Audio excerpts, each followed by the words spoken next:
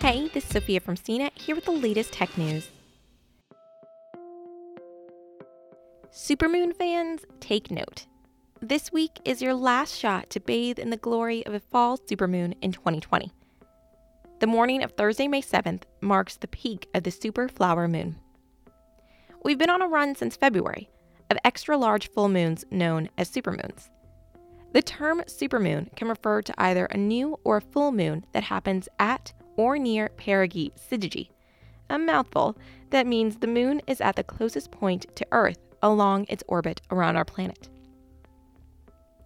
A supermoon appears subtly larger than a regular full moon. The pink moon of April was the biggest of the year, but May's moon should be just as gorgeous. Thursday morning isn't your only shot at a good show. The moon will appear full for about 3 days around this time, from Tuesday evening through Friday morning. The easiest time to catch the view is around sunset. Head outside and look in the opposite direction of the sun to see the moon rise. If clouds foil your plans or you're stuck inside, you can still tune in online for the Virtual Telescope Project's live feed of the moon rising over the Rome skyline. The stream kicks off at 11:30 a.m. Pacific time on Thursday. The May moon seems to have earned its flower nickname as an ode to spring in the Northern Hemisphere. NASA said the moniker traces back to the Maine Farmer's Almanac in the 1930s.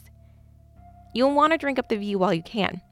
The next full supermoon won't come around until late April in 2021. For more of the latest tech news, visit cnet.com.